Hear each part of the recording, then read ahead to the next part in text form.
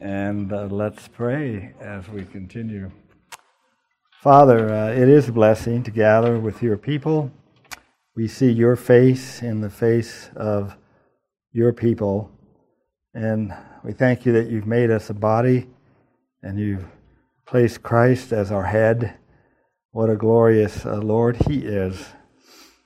We pray tonight that we would see him more clearly as we continue to study the wonderful word that you've left for us that describes him and calls us to faith in him.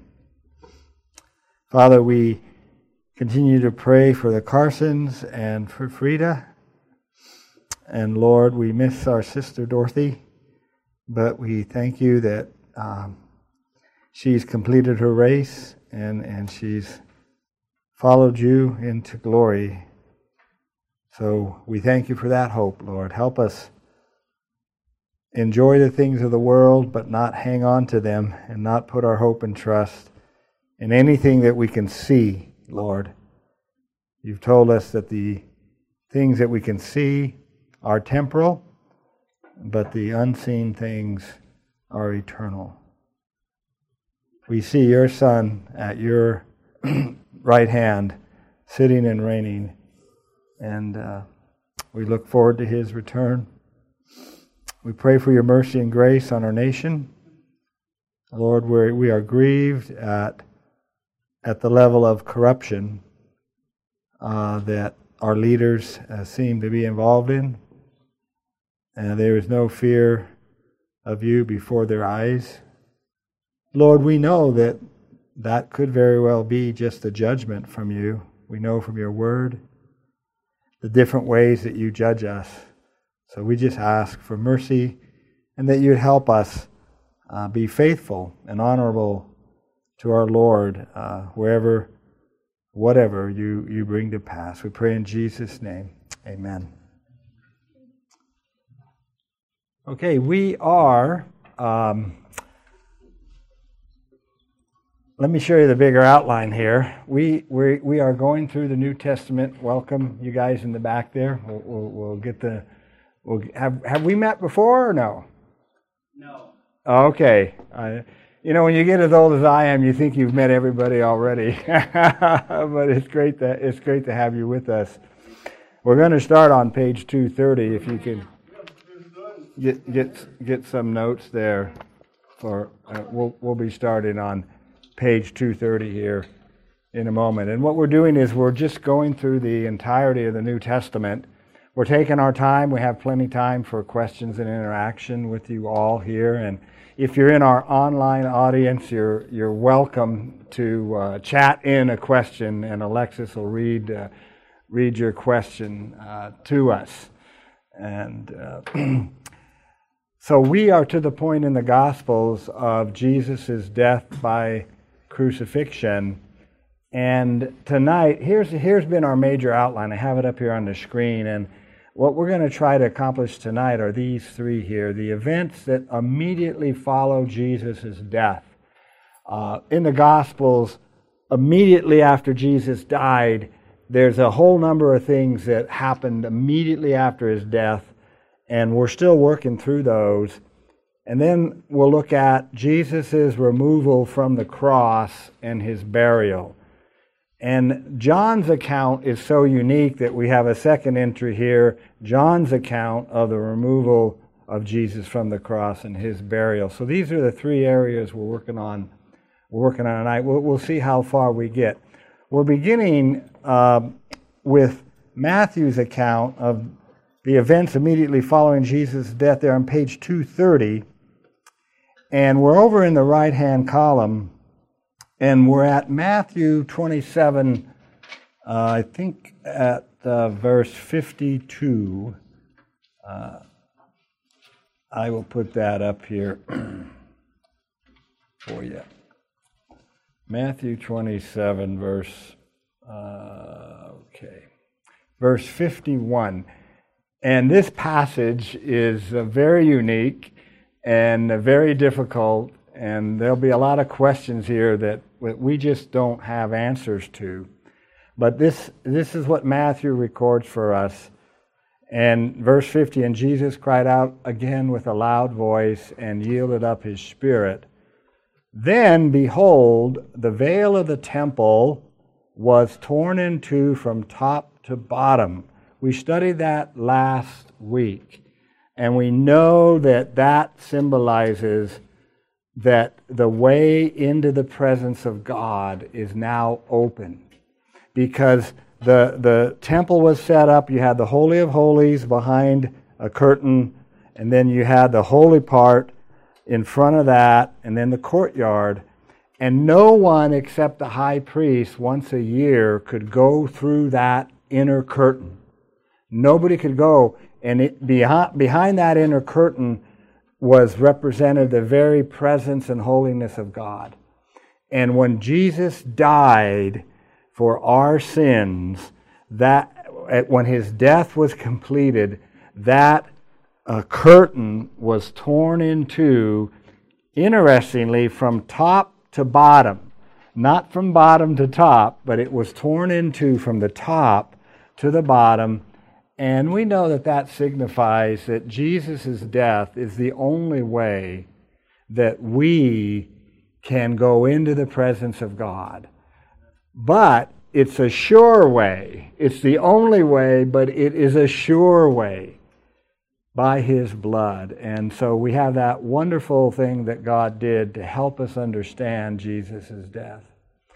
And so that was the easy part as far as understanding. And then Matthew goes on, and the earth quaked, and the rocks were split, and the graves were opened, and many bodies of the saints who had fallen asleep were raised, and coming out of the graves after his resurrection, they went into the holy city and appeared to many.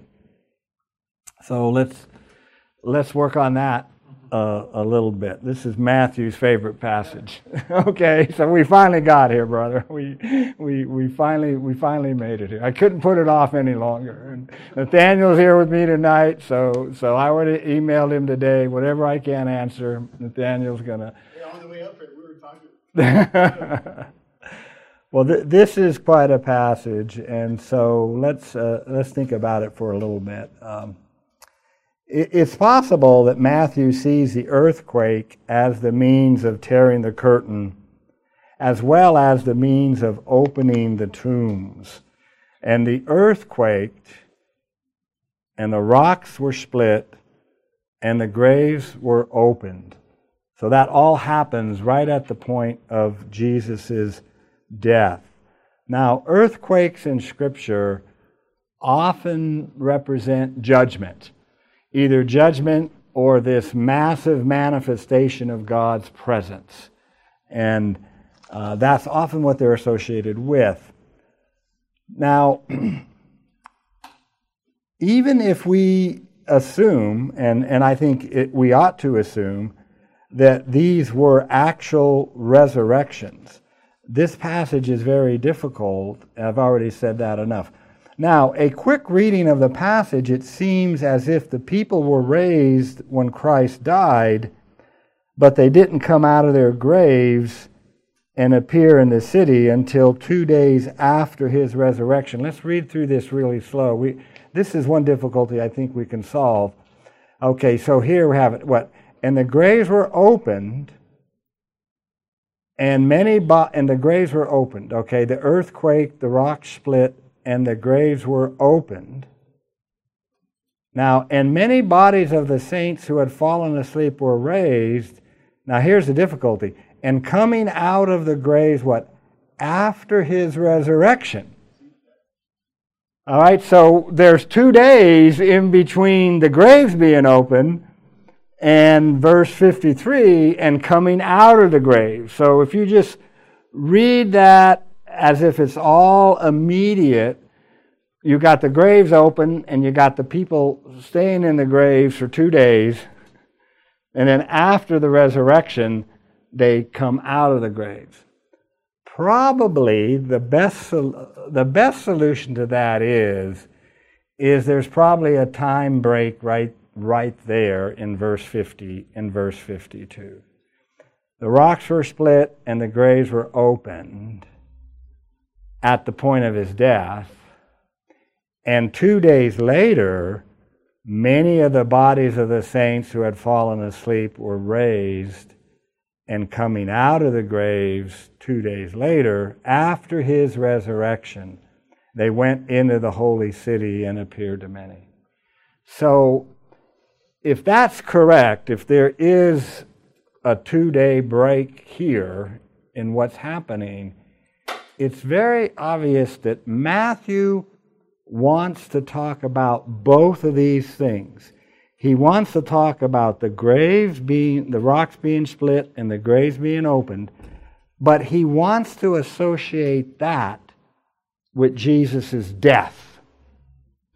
Jesus dies, and immediately there's this earthquake, graves are split open when he dies.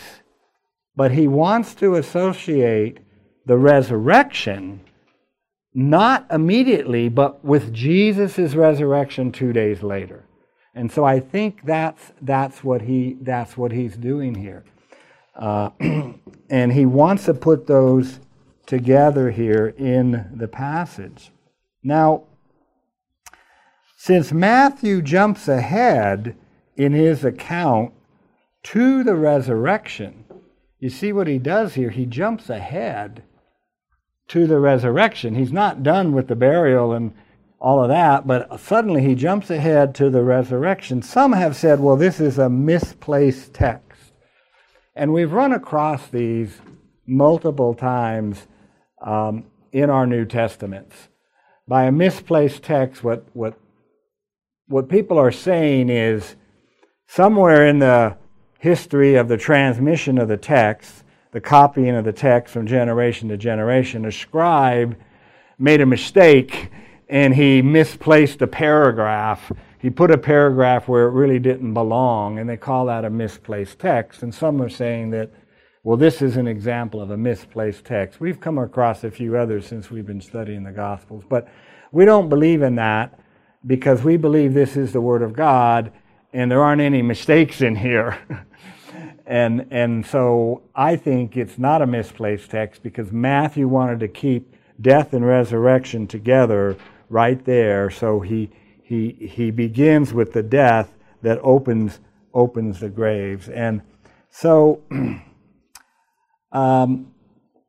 what I think he's going on, Matthew intends to report something about both. I've already said that, Christ's death and his resurrection. He doesn't want to separate them. Perhaps his point is this. This is the best I can do. Christ's death breaks the power of the grave. The graves were open.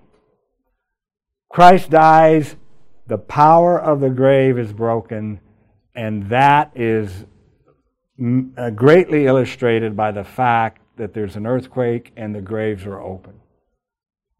Okay? Then the saints rise 2 days later because of Christ's resurrection. There's definitely a problem if these saints rise before Christ's resurrection. That would make no sense at all, would it? I don't think so. Christ is the first fruits. Christ is the first human being. He's God and man. And in the resurrection of Jesus Christ, we have the first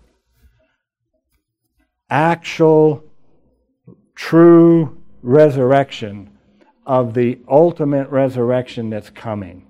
Christ is the first fruits, isn't he? Now, sure, Lazarus was raised from the dead, but what happened to Lazarus again? What happened to him?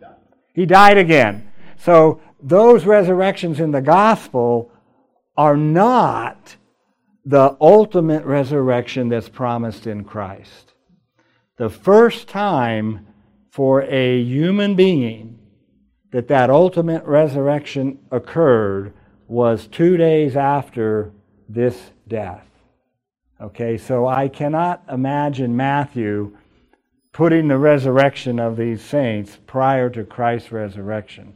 So he connects these saints being risen directly after Jesus' resurrection. So that would have been sometime on Sunday morning, correct?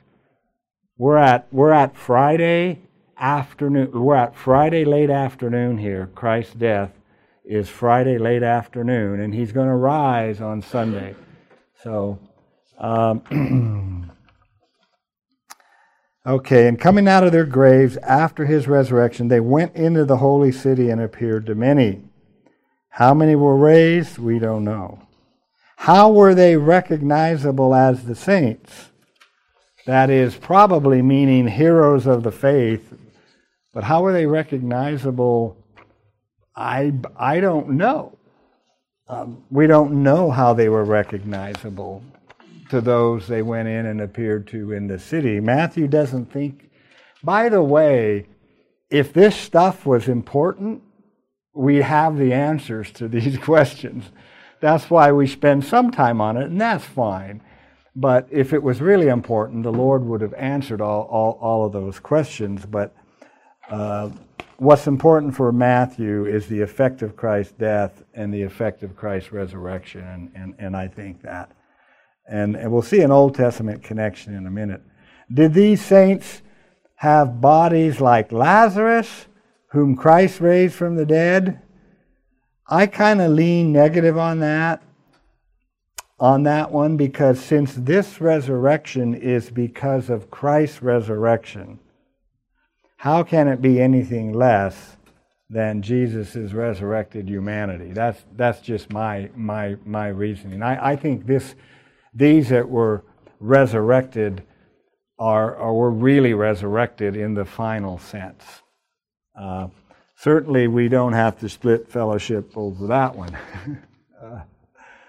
So let's see, what else have I in my notes? Yeah. Were they translated to heaven?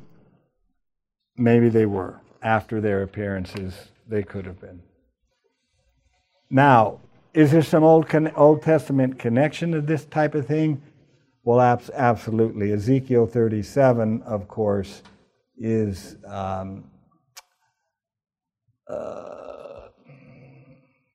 Ezekiel 37, this vision of the restoration of the people of Israel, is very clear. Then you shall know that I am the Lord when I have opened your graves, O my people, and brought you up from your graves. Is this resurrection that Matthew records right then, is he aware of Ezekiel 37, and that's why he included that? That's very possible. That's not impossible.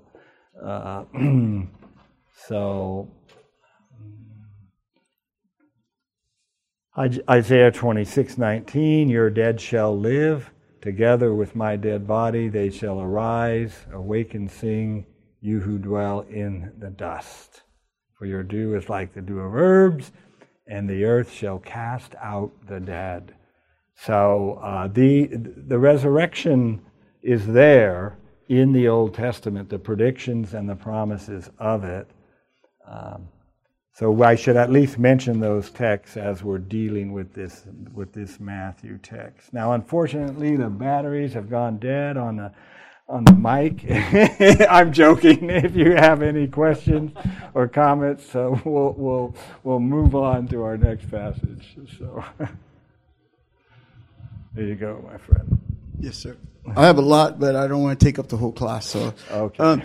When you alluded about the bodies, what you communicate to me and maybe everyone else is that when the graves are open, it almost seemed like you were thinking that they were alive and just waiting. No, I'm saying no. I got you. The graves were simply open, but they weren't alive until after Christ's resurrection. Okay. And with Lazarus, we don't know when he died again, so we don't know if he was in those graves. But you know what I mean? When you had mentioned how, Lazarus, when he would have died again, we all know that God brought him back to life, and he would eventually die again. Yeah. But those individuals, the power of it when they came, when you had said it, you didn't think it was the same as Lazarus, but different because it would take away from Christ when he resurrected. I didn't know what you meant. Okay, what I'm trying to say is is when Jesus rose from the dead, let's think about his humanity for a moment. When Jesus' humanity, when he rose bodily from the dead, that is not the same as the humanity of those people that Jesus miraculously rose from the dead. That humanity is not fully renewed. As in Adam all die. Lazarus was still in Adam with his body from Adam. And you see, that is not the ultimate resurrection that's promised that Jesus brings. And so when Jesus rose that Sunday morning, his humanity was the new humanity that could never die again and was perfect. And obviously, his humanity had abilities that we don't understand because he appears in the upper room when all the doors are locked and that type of thing. So, does that help? Yes. Okay, so here's the question. Okay. As Christ resurrected those that came out of the graves, we don't see it in Scripture. Do you believe that when Christ went up, like in Acts, when he ascended, that those that came out of the grave that went into town went with him? I have no idea. I mean, if they have the new resurrection body, then they were translated to glory sometime, somewhere. But no, I don't envision Christ and all of these going up. You know, I never thought about that. I don't have a creative mind like yours, brother.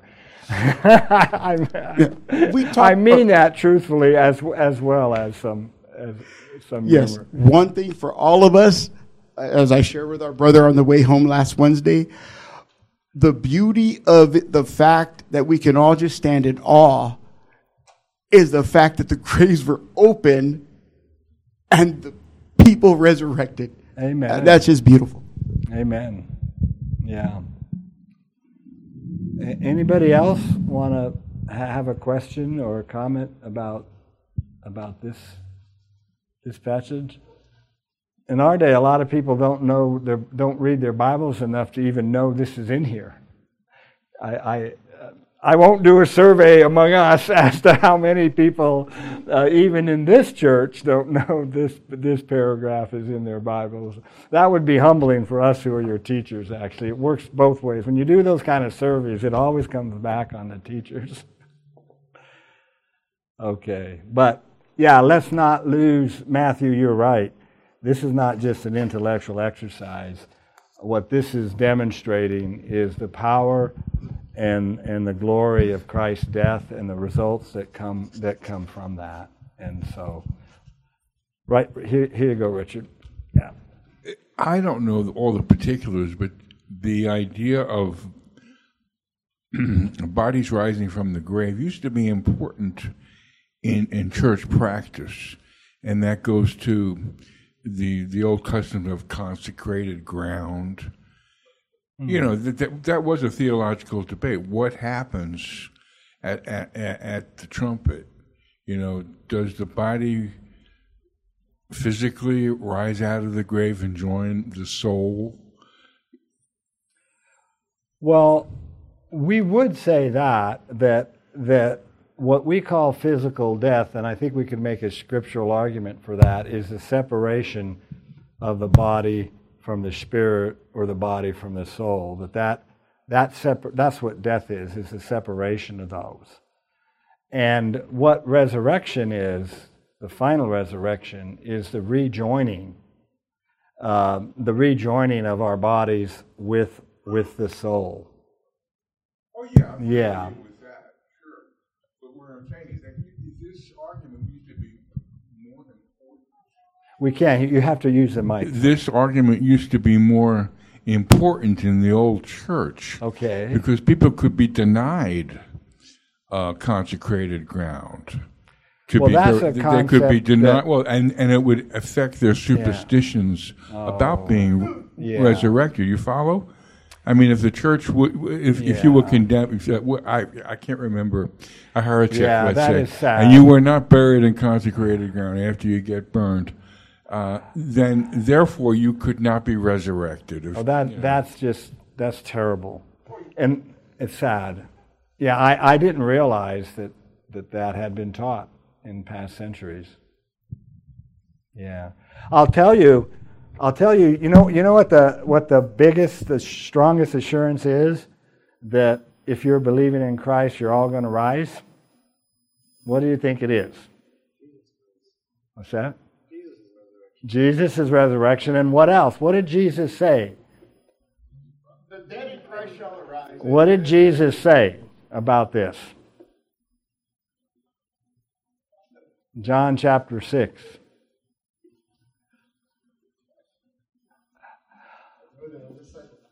Of all that the Father gives me, I will lose nothing but what? Raise him up on the last day. That's his job. That's his commitment. And he says that in John chapter 6. Of all that, he says it like 3 times, I think, in that passage in 3 different ways. And he says, and I will raise him up. So, and that doesn't depend on any piece of particular, that you need to be buried in one particular piece of ground. I'm a little bit, I feel a little bit of righteous anger if people were held in bondage about that kind of deal, that I'm not buried in a piece of righteous ground. So now I'm worried if Christ is going to resurrect me or not. So I just think of those wonderful promises, and Christ will lose nothing. And he says, I will raise him up on that last day. So, thanks, Richard. My ire's not directed towards you at all. I just the thought of that is just very troubling. So praise God for the gospel, and that we have the Word of God, so we can truly. All that was the foundation of the racket of the old Catholic Church. Yeah. You purchased, in addition to indulgences and things like that, which is pretty well known, common knowledge.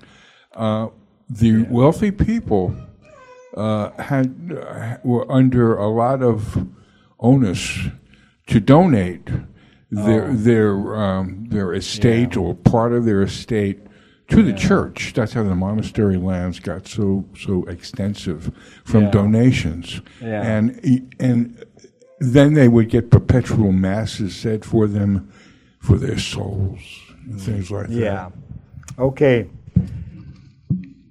Okay, we're going to move on to our next passage here on page 231 there. On the right-hand side, Jesus' removal from the cross and burial, beginning here in Matthew 27:57. So let's go there. Okay. Now, a few introductory things here. All 4 Gospels describe Jesus' burial. And the synoptic accounts, Matthew, Mark, and Luke, those 3 Gospels are quite similar, but John is very unique and has a lot of different information. So what we're going to do is we're going to go through the synoptics first, Matthew, Mark, and Luke, about Christ's burial, and then we'll back up and we'll go through it again following John, at what he has for us. So Matthew 27:57. Now when evening had come, there came a rich man from Arimathea named Joseph, who himself had also become a disciple of Jesus. And so now we get introduced to a new person. We've never seen this man in the Gospel's history, and here we get it. This man went to Pilate and asked for the body of Jesus. Then Pilate commanded the body to be given to him. Let's stop there as we start. It's now early Friday evening. The Sabbath observance begins at sunset, so they don't have much time. You remember the hours of darkness went from 12 noon to 3 p.m., and it was sometime right around 3 p.m. or after 3 p.m. that Jesus died, and the Sabbath is going to begin at sunset. Okay. Yeah. Did you skip the left side, or did you do it last week? Oh, I did all that last week. Yeah. Yeah.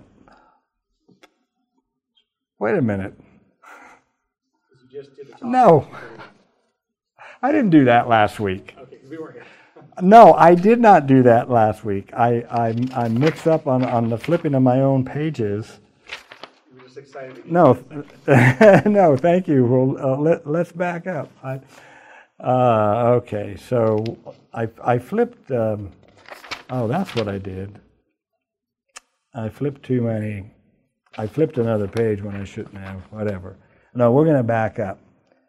Okay, we're on page 231 on the left-hand column, and we're going to turn our attention to a number of important things, the centurion and so forth. So, when the centurion and those with him who were guarding Jesus, we're at 2754.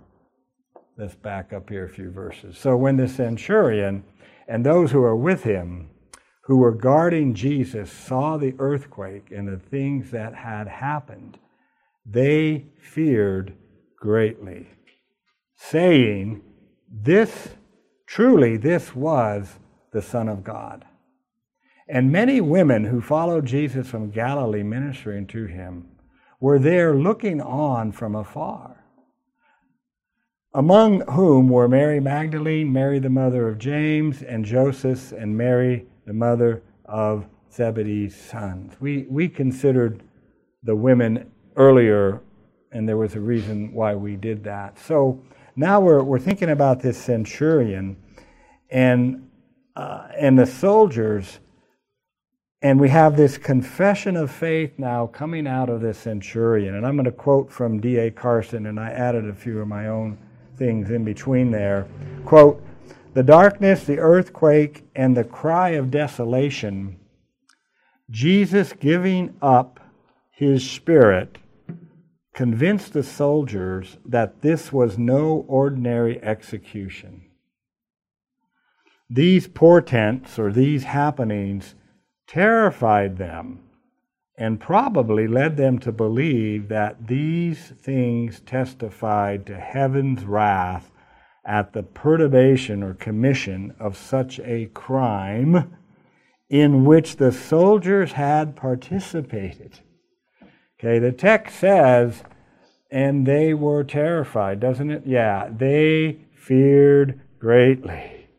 And they had participated in this execution, hadn't they? The centurion was the leader of this execution. And as he witnesses these things, he is terrified and says, truly this was the Son of God. Now, the next thing we grapple with here, this is a little bit technical. What precisely the soldiers meant and the centurion meant by Son of God is not easy to determine. Okay?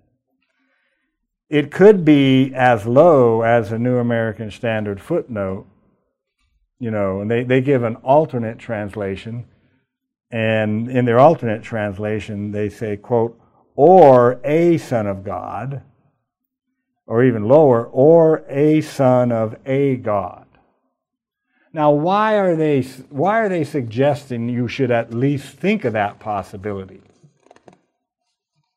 when the centurion said that? Why would they suggest that? What's that? Because he's a pagan and he's a Roman. Right. That's his understanding of God. Maybe he's a polytheist and all of that, but he knows something supernatural has happened here, and he knows this man was righteous, and this was no ordinary man, and all of that. But in the centurion's mind, he doesn't have an Old Testament or a New Testament. He's got all the Greek and Roman polytheism. So, and the other thing is, there's not a definite article in the Greek text when he says, truly this was the Son of God. The article's not there. So the translators have to determine whether it should be or not. So what the New American Standard is doing is showing you the lowest possibility, a son of a God, because the articles aren't not, the word "the" is not in the Greek text. So So you just need to think about those things as we handle the Word of God. Now, that's the lowest end as far as what that expression means, but I want to say a few other things. The highest end, or the statement could be as high as Jesus himself said, "Do you say of him whom the Father sanctified and sent into the world, you are blaspheming because I said I am the Son of God"? That's the highest end of what that expression can mean. Now, likely, it's somewhere in between those two poles. However, when Matthew writes his gospel, he would expect us, his readers, to understand it in the highest sense, wouldn't he? Absolutely. When Matthew writes his gospel sometime around 63 A.D., yeah, the centurion is thinking this way, but when we read the gospel, Matthew would expect us to understand that in the highest. You see what I mean? Because we have the rest of his gospel. We have the New Testament. We have the apostolic teaching.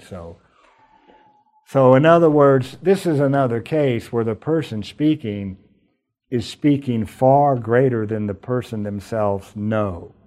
We have quite a few of those in the Gospel of John. But here the centurion is making a statement that likely is much bigger than he himself even realizes as to who this crucified man is.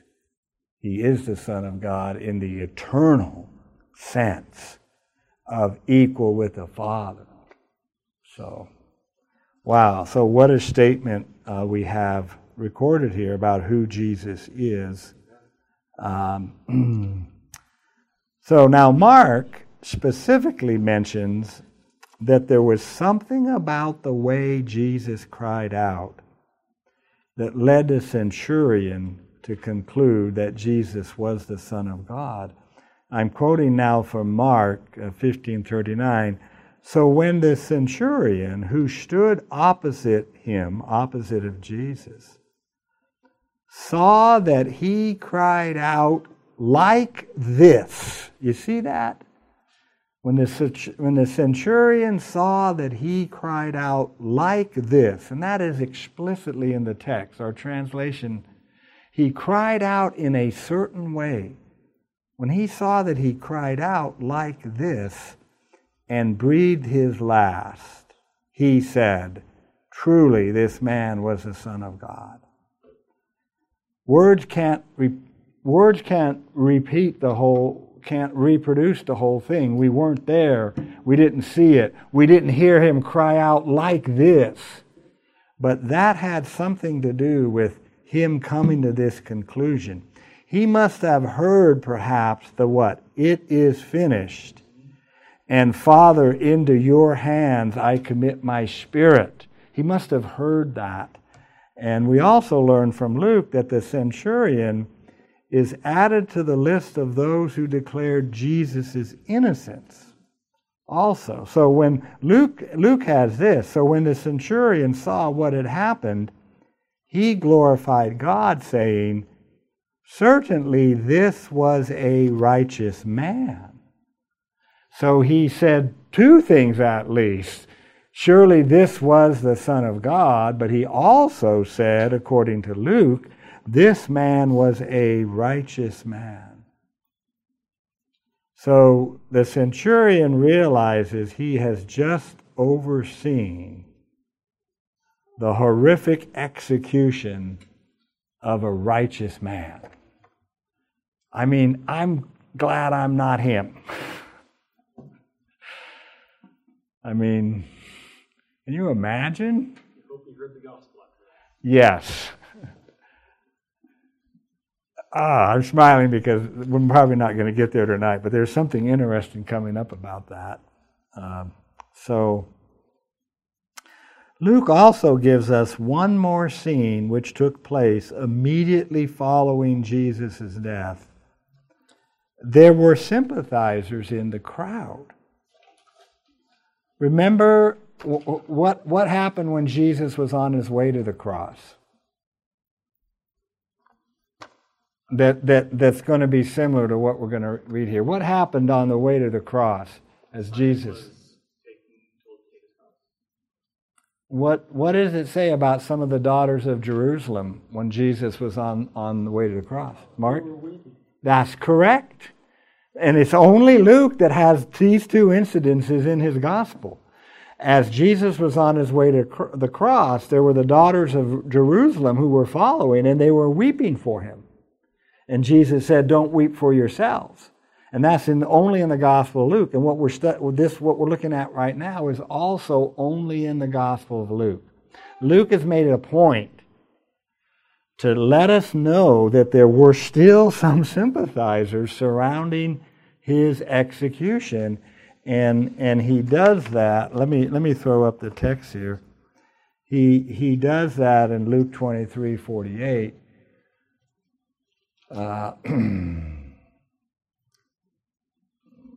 There. Okay. So when the centurion saw that what had happened, he glorified God, saying, "Certainly this was a righteous man." And the whole crowd who came together to that sight, seeing what had been done, beat their breast and returned. That's just an amazing statement. There were people there that once we got to the point of Jesus' actual death, some of them began to be horrified about what had just taken place. And that expression, they beat their breast, and you can see them beginning to leave the site. And as they leave, they're beating their breast, and it's like they're having a realization similar to the centurion. Is what is happening here, and so there were some sympathizers of some sort that saw this horrific display. So that immediately happened after. Okay, so now we're up to where I had a displaced text. I just did a displaced text. I jumped right over there and I displaced the text. Yeah. So, anybody have comment or question on these events? Where is the microphone? Give it to Fred. Somebody. Oh. Yeah. Mm. Just two things I wonder. I wonder if the centurion was in the group that also beat Jesus the night before. Oh, you're right. And I wonder if the centurion had heard Jews talking about that Jesus had claimed to be the Son of God. Oh, those are excellent points, Fred. Yeah, perhaps he heard he heard the Jews making that accusations. He claimed that he was the Son of God. Yeah. Yeah. And anybody else with a thought or a question? Okay, now, is that clock working? It is working. Okay. Seems like it's later. Remember the nights the clock stopped working? I did that on purpose. No, I'm joking. I felt like it was one of those evenings where the clock had stopped working. So those are all the events that happened right immediately at his death, and then the account moves on. We got about 10 minutes. We can go into this some. So now we get introduced to Joseph of Arimathea. So when evening had come, I already explained that. It's almost the Sabbath. The Sabbath is going to begin here now. So when evening had come, there came a rich man from Arimathea. Arimathea was maybe about 40 miles from Jerusalem. We're not 100% sure we know the location, but likely.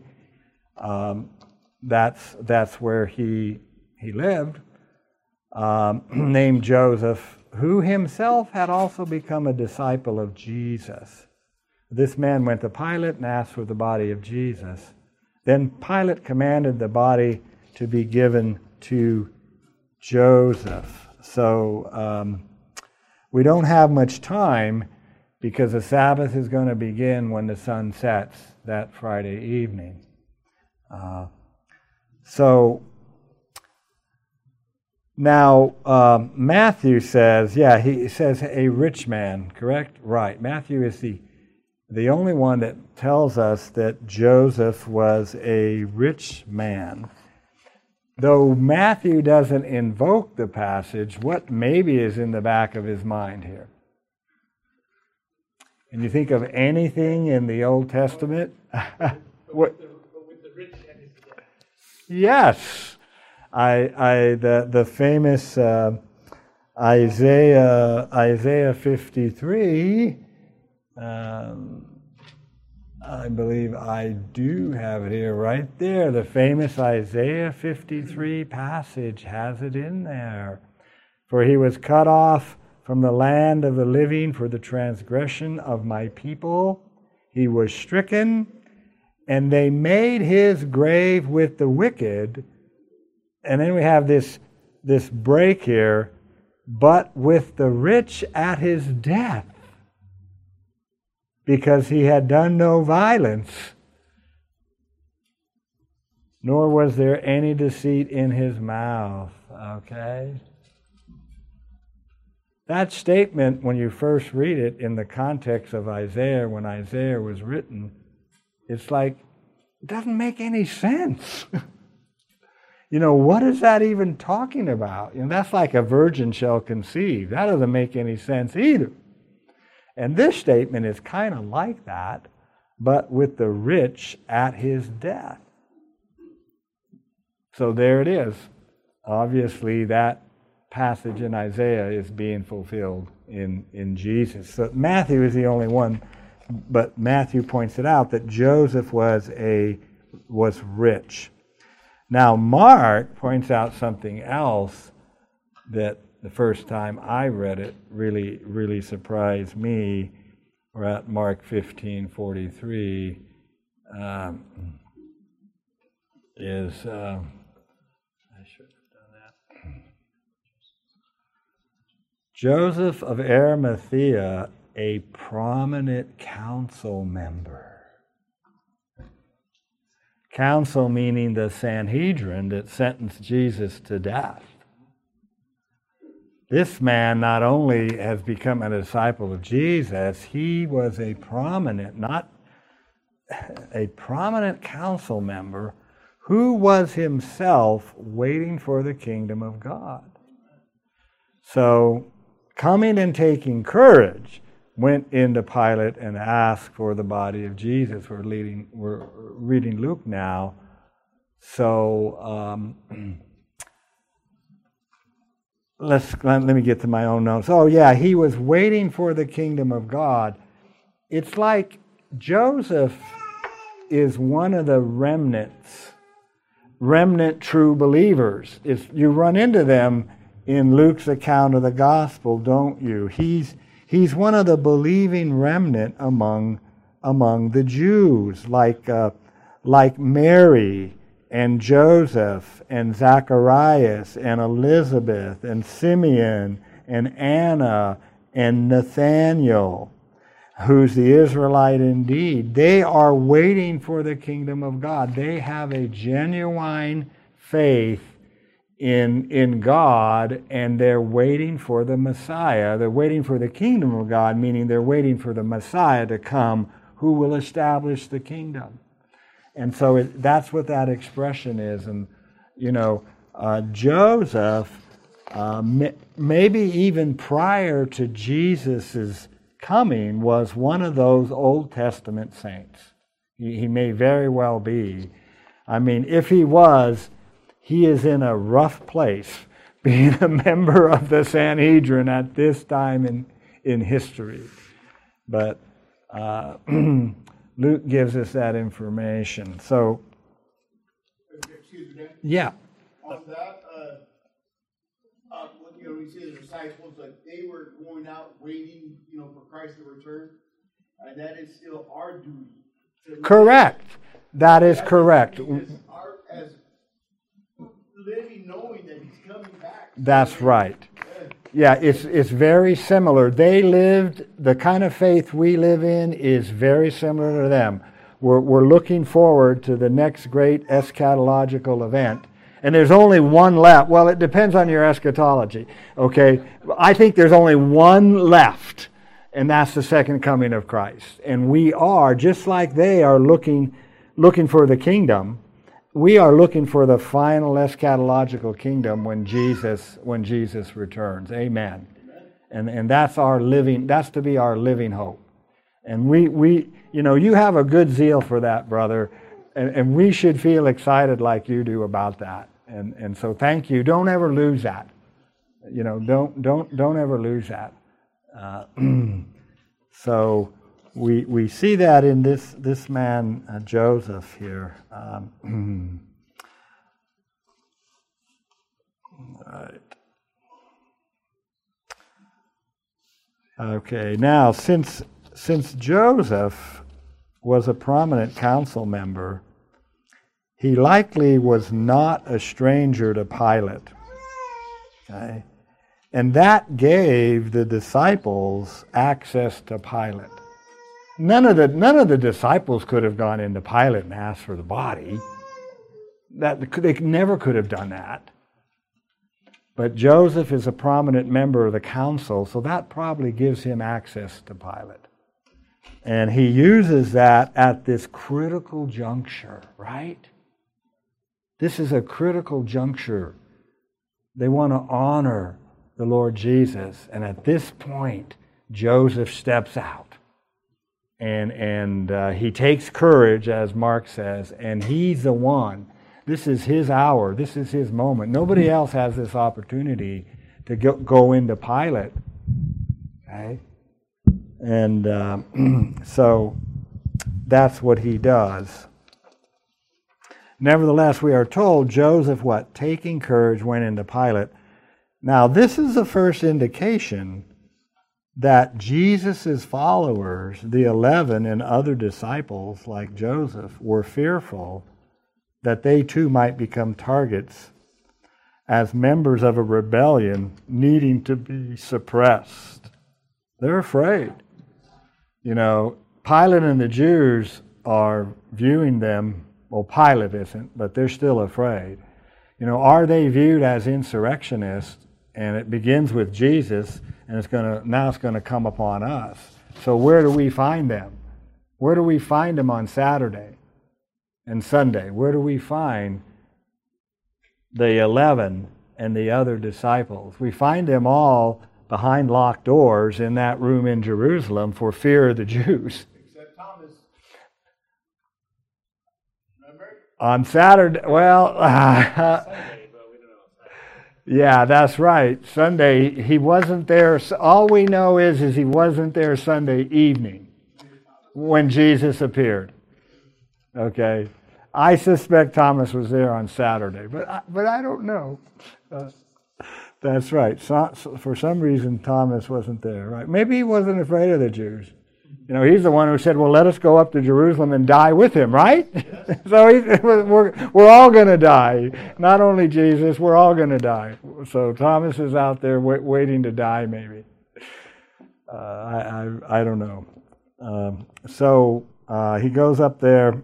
They were too fearful. Maybe they would be targets. But taking courage, Mark tells us, Joseph went into Pilate and asked for the body of Jesus. Now, from Mark, we know that Pilate did not immediately grant Joseph's request. Mark 15, we learn a few more things. Mark 15:44. Pilate marveled that he was already dead. And summoning the centurion, he asked him if he had been dead for some time. So when Pilate, found out from the centurion, he granted the body of Joseph. Now, there's even more here, but we're going to have to wait till we get to the Gospel of John. There's even more detail about this. So he granted the body to Joseph. Then he, Joseph, brought fine linen, took him down, and wrapped him in the linen. So Joseph took Jesus off the cross. Okay? And he brought fine, which would mean expensive linen, and he laid him in a tomb which had been hewn out of the rock, and rolled a stone against the door of the tomb. And Mary Magdalene and Mary, the mother of Joseph, observed where he was laid. So they were there, okay? These two ladies actually witnessed Jesus' burial in that tomb. And the other gospel authors are going to say that as well. Now, the fact that Pilate allowed Joseph to have Jesus' body is another indication that Pilate did not believe Jesus was an insurrectionist. When they crucified and executed rebels and insurrectionists, they never turned the body over to the family. They left it intentionally hanging on the cross for days for more public shame. So that is just consistent that Pilate never believed that Jesus was an insurrectionist. So he turns the body over to those that love Jesus. So now, Joseph, with the help of Nicodemus, removed Jesus' body from the cross. He took it down. And we'll find when we get to John that Nicodemus appears, and Joseph would have needed help. And so I'm going to go through my last paragraph here, and then we'll stop. So we find out later, Joseph, with the help of Nicodemus, removed Jesus' body from the cross.